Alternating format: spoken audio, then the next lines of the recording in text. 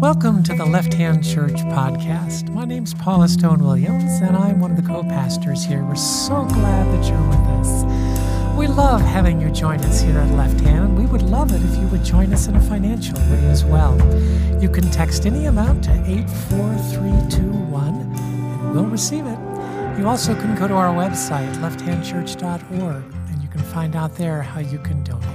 Every time we begin a service, we begin with these words. Married, divorced, and single here, it's one family that mingles here. Conservative and liberal here, we've all got to give a little here. Big and small here, there's room for us all here. Doubt and belief here, we all can receive here. LGBTQ and straight here, there is no hate here. Woman, non-binary, and man here, everyone can here. Whatever your race here, for all of us, grace here. In imitation of the ridiculous love Almighty God has for each of us and all of us, let us live and love without labels. 430 years, Israel was enslaved by Egypt. Finally set free in the Sinai Peninsula, Moses brings 10 laws from the top of the mountain, adds 603 more. Those laws set to help Israel become a strong nation, but even more importantly, to make sure Israel never became the oppressor.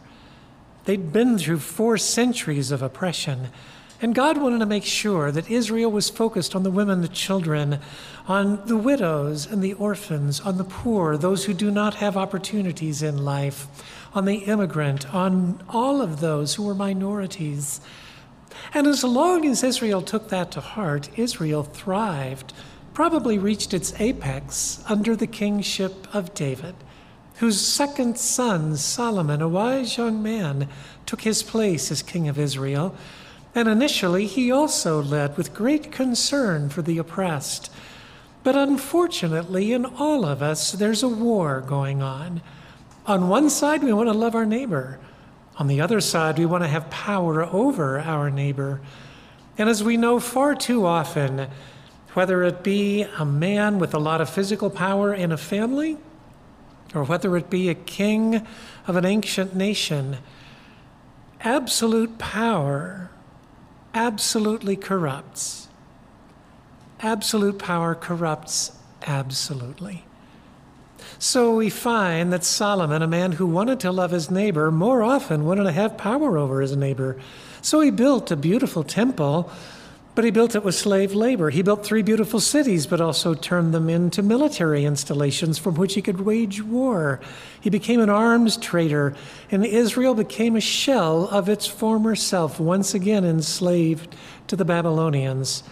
And then Jesus arrives to do a hard reset. Jesus arrives to remind us God has always had great concern for the oppressed. God's heart has always been with the poor, with the women, with the children, the orphans and the widows, with the immigrants, with those who are less fortunate, with those who have fewer opportunities. God has always had God's heart firmly with the oppressed. Jesus finally gave that message one last time in a public way. In an answer to the last public question he was ever asked, he said those 613 laws can be boiled down to 3. Loving God, loving neighbor, and loving self. And so the church grew, and the church took that message to heart, and the church brought great love to the world, loving God, neighbor, and self, as long as the church was under oppression. In fact, whenever the people of God were under oppression, they actually did a whole lot better at loving the oppressed than when they found themselves in positions of power. That happened in 313, when Christianity, already a legal religion in the land, became the preferred religion in the land. And now we find the people of God once again, instead of loving their neighbor, loving to have power over their neighbor. It reaches the depths of depravity from 1095 to 1271, the period of time we call the Crusades, when Christians were killing Muslims and Muslims were killing Christians, fighting over who would have control over the Holy Land. And so the Reformation came to reform the church, to move it away from oppression, to never be the oppressor, to love neighbors. And what happened? 1618 to 1648, there was the 30 Years' War in Western Europe. 1/3 of the entire population of Germany was killed. That'd be the equivalent of 120 million Americans being killed in one 30-year war. And who was the war between? It wasn't two nations. It was Protestants and Catholics. And so continually the people of God found themselves loving power over their neighbor more than loving their neighbor. We come across the Atlantic, and we find the Pilgrims who fled England because of the religious persecution and then proceeded to persecute everyone except other pilgrims. And it brings us right down to today. Just 2 months ago, the 6th of January, in the Capitol building, in the midst of an insurrection, there were two flags that did not belong there. There was the Confederate flag. A lot's been spoken about that. There was also a Christian flag. Neither one of those flags belonged in the midst of an insurrection. What's going on? Why do the people of God begin as people concerned for the needs of the oppressed and end up as the oppressors? Well, the sociobiologist Edward O. Wilson has told us you do have 9 tribal species. Unfortunately, one of those 9 has evolved to believe that an enemy is necessary for the tribe to survive. And where no enemy exists, we create one. And as I said 2 weeks ago, unfortunately, we live in a world today in which our created enemy is more important to us than the natural enemies we face. Take a look at the 3 desert religions and their fundamentalist forms: Christianity, Islam, Judaism. They prefer the created enemy of the LGBTQ population to the real live enemy of COVID-19 and climate change. And the conservative side of the Catholic Church and all of the Catholic Church's leadership worldwide told us exactly where they stood this past week when an edict came down from Rome saying that there was not a Catholic Church in the world, not a priest in the world allowed to bless a gay marriage. This coming from the church that for centuries has done virtually nothing to stop priests from abusing children. This, a church that even up to the last 12 months was allowing priests to abuse children with impunity. This, a church that has led the way in misogyny and stopping women from leading in the life of the church. Oh, it's all right to give birth to Jesus. It's not okay to preach the gospel of Jesus. I'm sorry, but that church has not earned any kind of a right to say anything about who should be marrying anyone. What's the problem here? Paul tells us it's sin. Yeah, he calls it sin. And he said we have a tendency when we're in groups to sin a whole lot worse than when we're on our own. You know, I have no doubt that many of those who were involved in the insurrection on January 6th are good people. They love their children and sacrifice for them. They care about their spouses. They work hard at their jobs. But together, as a group, as a mob, they allowed themselves to do something in a group they never would have done on their own, and they brought great havoc to our nation and threatened our very democracy. But here's an interesting point, seldom talked about. 90% of the 10,000 people who were there that day, who were incited to riot, headed toward the Capitol and turned around. When they saw what was happening, they said, "Oh, wait, this I will not do." They had agency. When Jonathan was about 12 years of age, we used to leave the house occasionally thinking that he was 12, He could cover 30 minutes with his sisters, 3 and 4 years younger than he was. Then one day I came home and found out he'd instituted a new game while we were gone called Death by Sleeping Bag. He would put the girls in the sleeping bag head first, put them on the floor. With the bag half zipped up, he would push them down the stairs. Now, we did live in a house that was a split level. It was just 5 stairs, but still, it was 5 stairs. The girls said, yeah, they kind of enjoyed it, but for the most part, no. I said, Jonathan, buddy, what are you thinking? And he said, I just can't help myself. And I said, oh, no, no, no, no, no. You have agency. You can decide to love your sisters, or you can decide to have power over your sisters.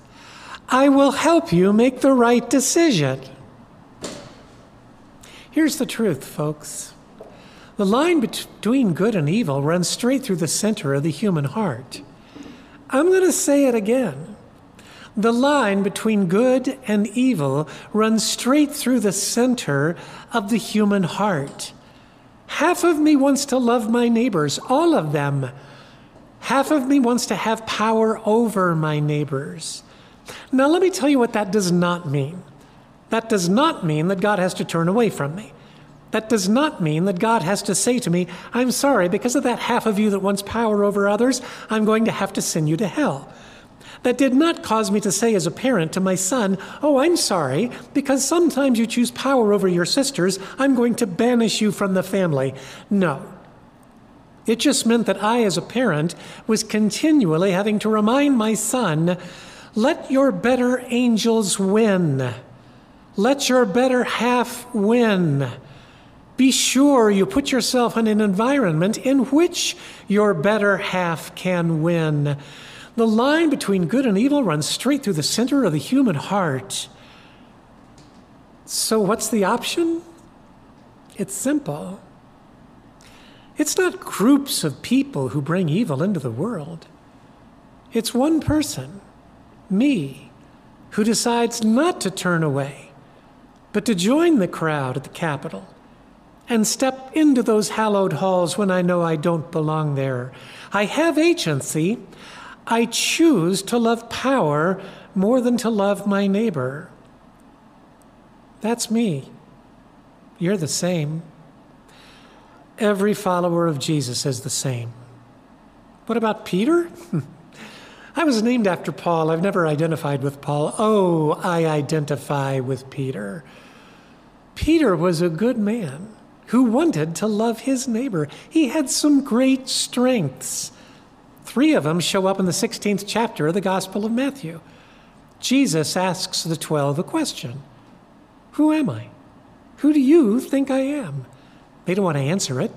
And so they do what we all do when we don't want to actually directly answer a question. Just watch a politician during a press conference. They say, well, some people say that you're Elijah, come back to life. One of the prophets come back to life. Even John the Baptist come back to life. Jesus is like, yep, no. Who do you say that I am? And now they're all looking down, except Peter, who speaks up and says, well, you're the Christ, the Son of the living God. Whoa! Nobody understood that.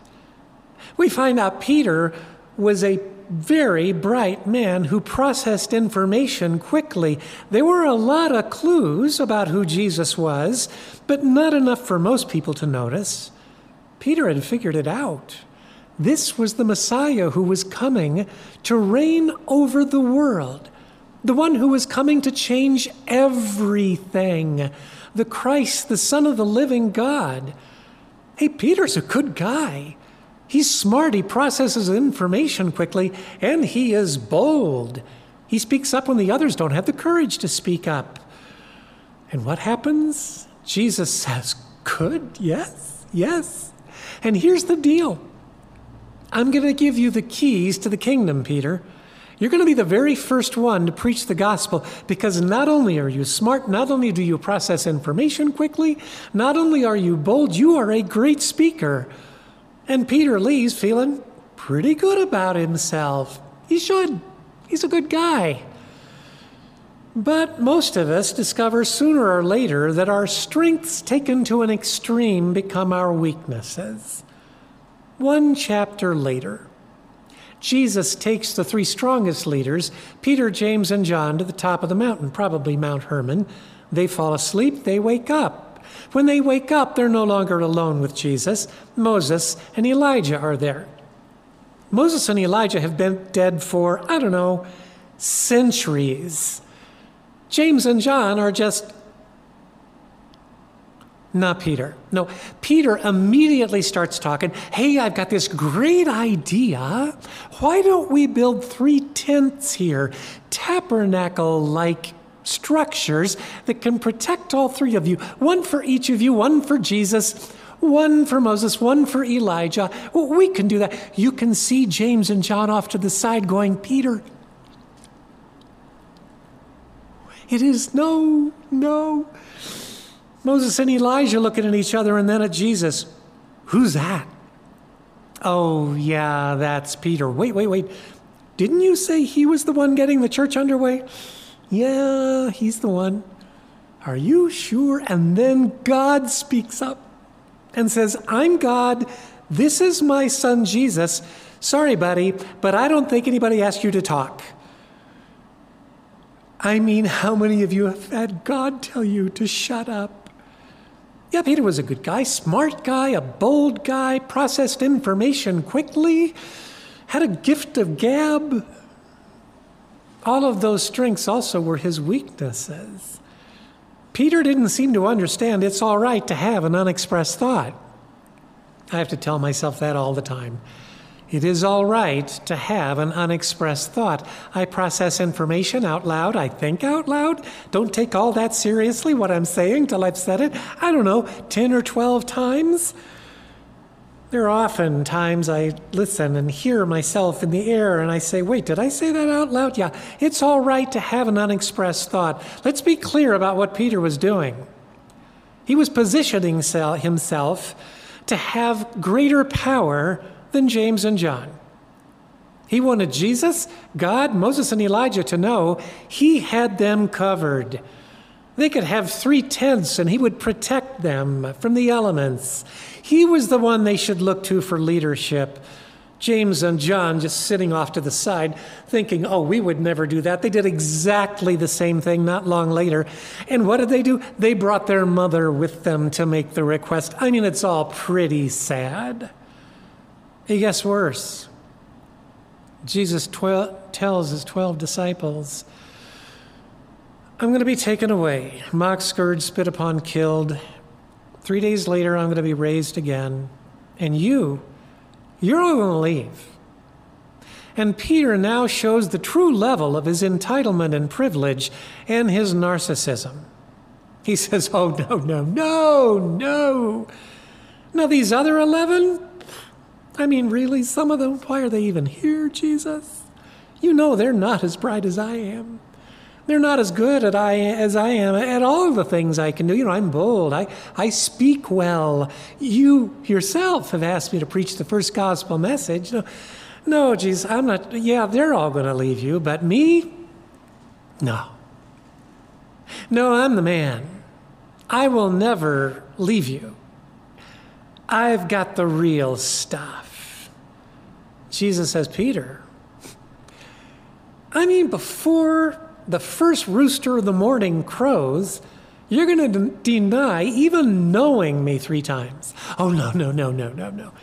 I would go down to death in battle with you. Of course I would do that. I will never, ever leave you. Then what Jesus predicted actually happens. Authorities take him away. And Peter's world's turned upside down. Wait. I was supposed to preach the first gospel message. I was supposed to be at your right hand, your left hand as your kingdom comes into being.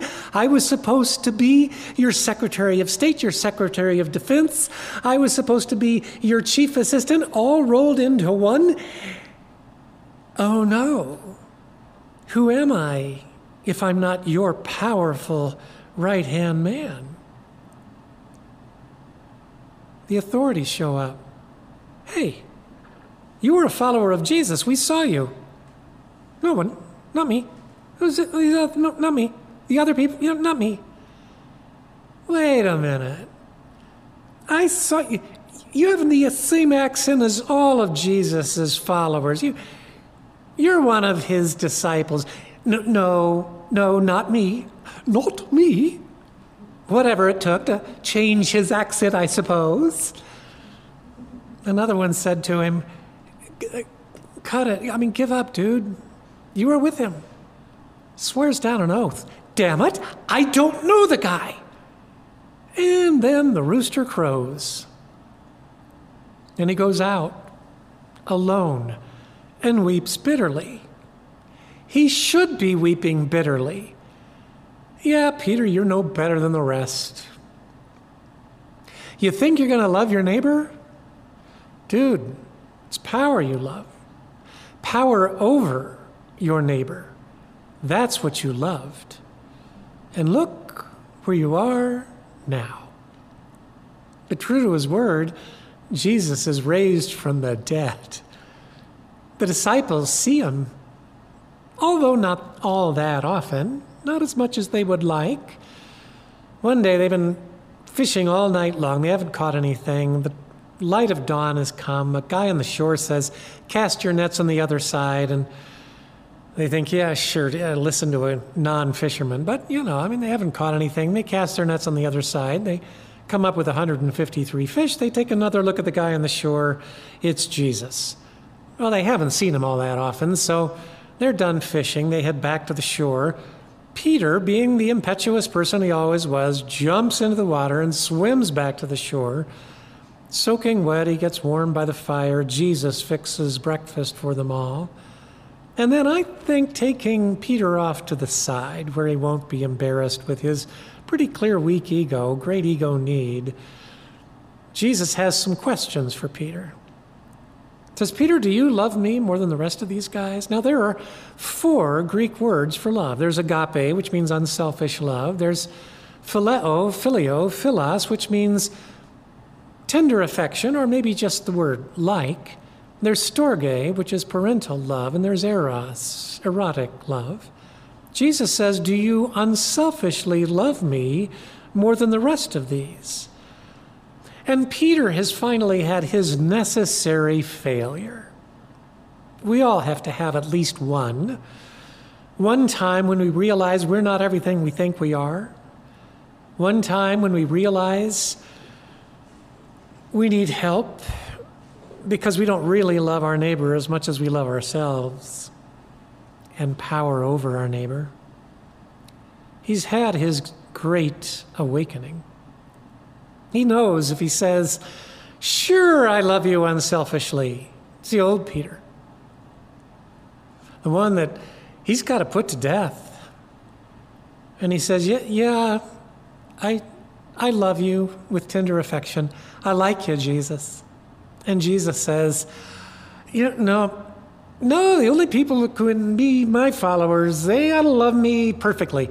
They have to always love their neighbor and never love power more than their neighbor. So back in the boat, go fishing, dude. No. It says, feed my sheep. Second time, do you unselfishly love me?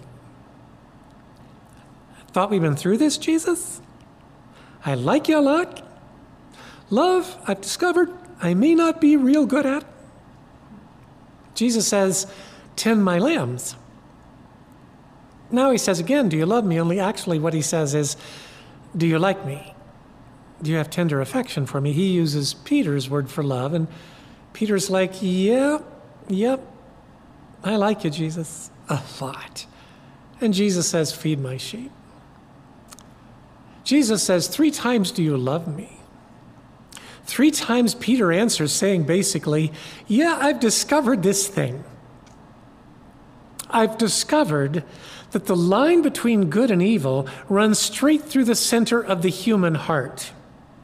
And I've discovered that a lot of the time, I really would rather have power over my neighbor than I would love my neighbor.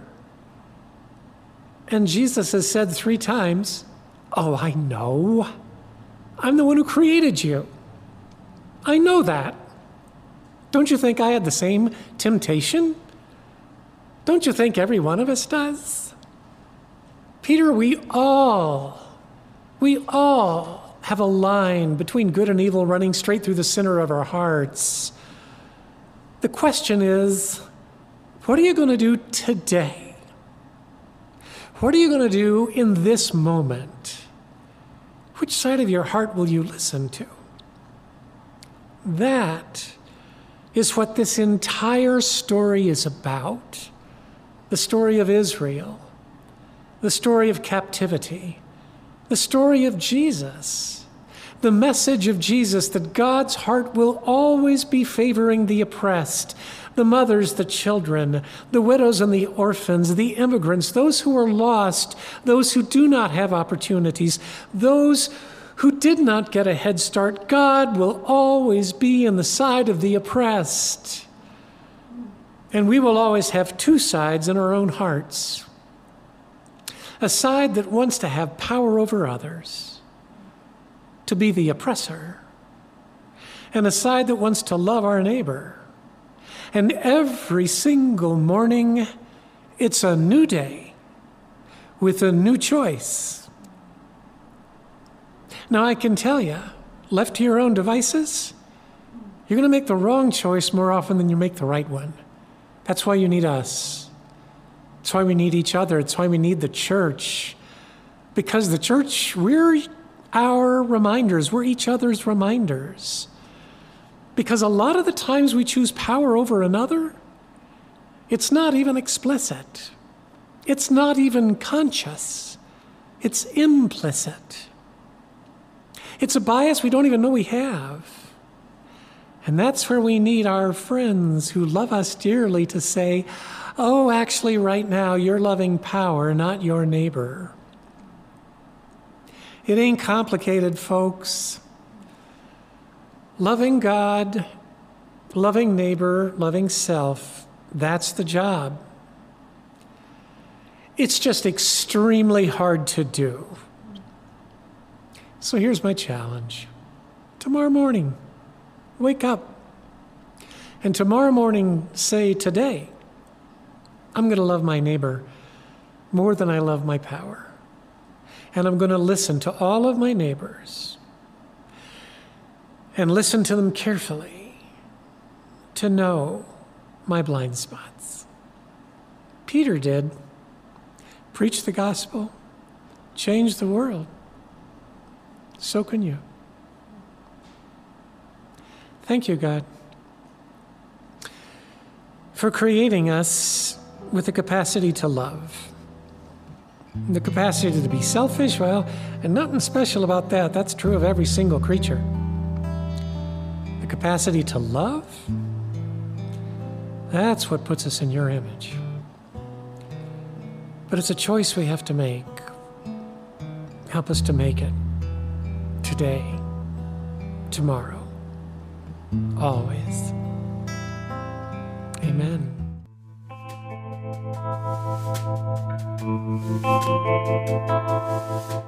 This is John Gaddis. I'm one of the co-pastors here at Left Hand Church. As you listen to this teaching, we hope it was a reminder that the love of God is bigger, more inclusive, and filled with more grace than any of us can imagine. There is truly room for us all here. If you have any questions about Left Hand Church or this teaching, please email me at john@lefthandchurch.org. You can also tune into our live stream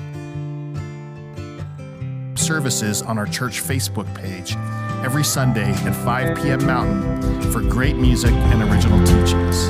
Thank you for joining us.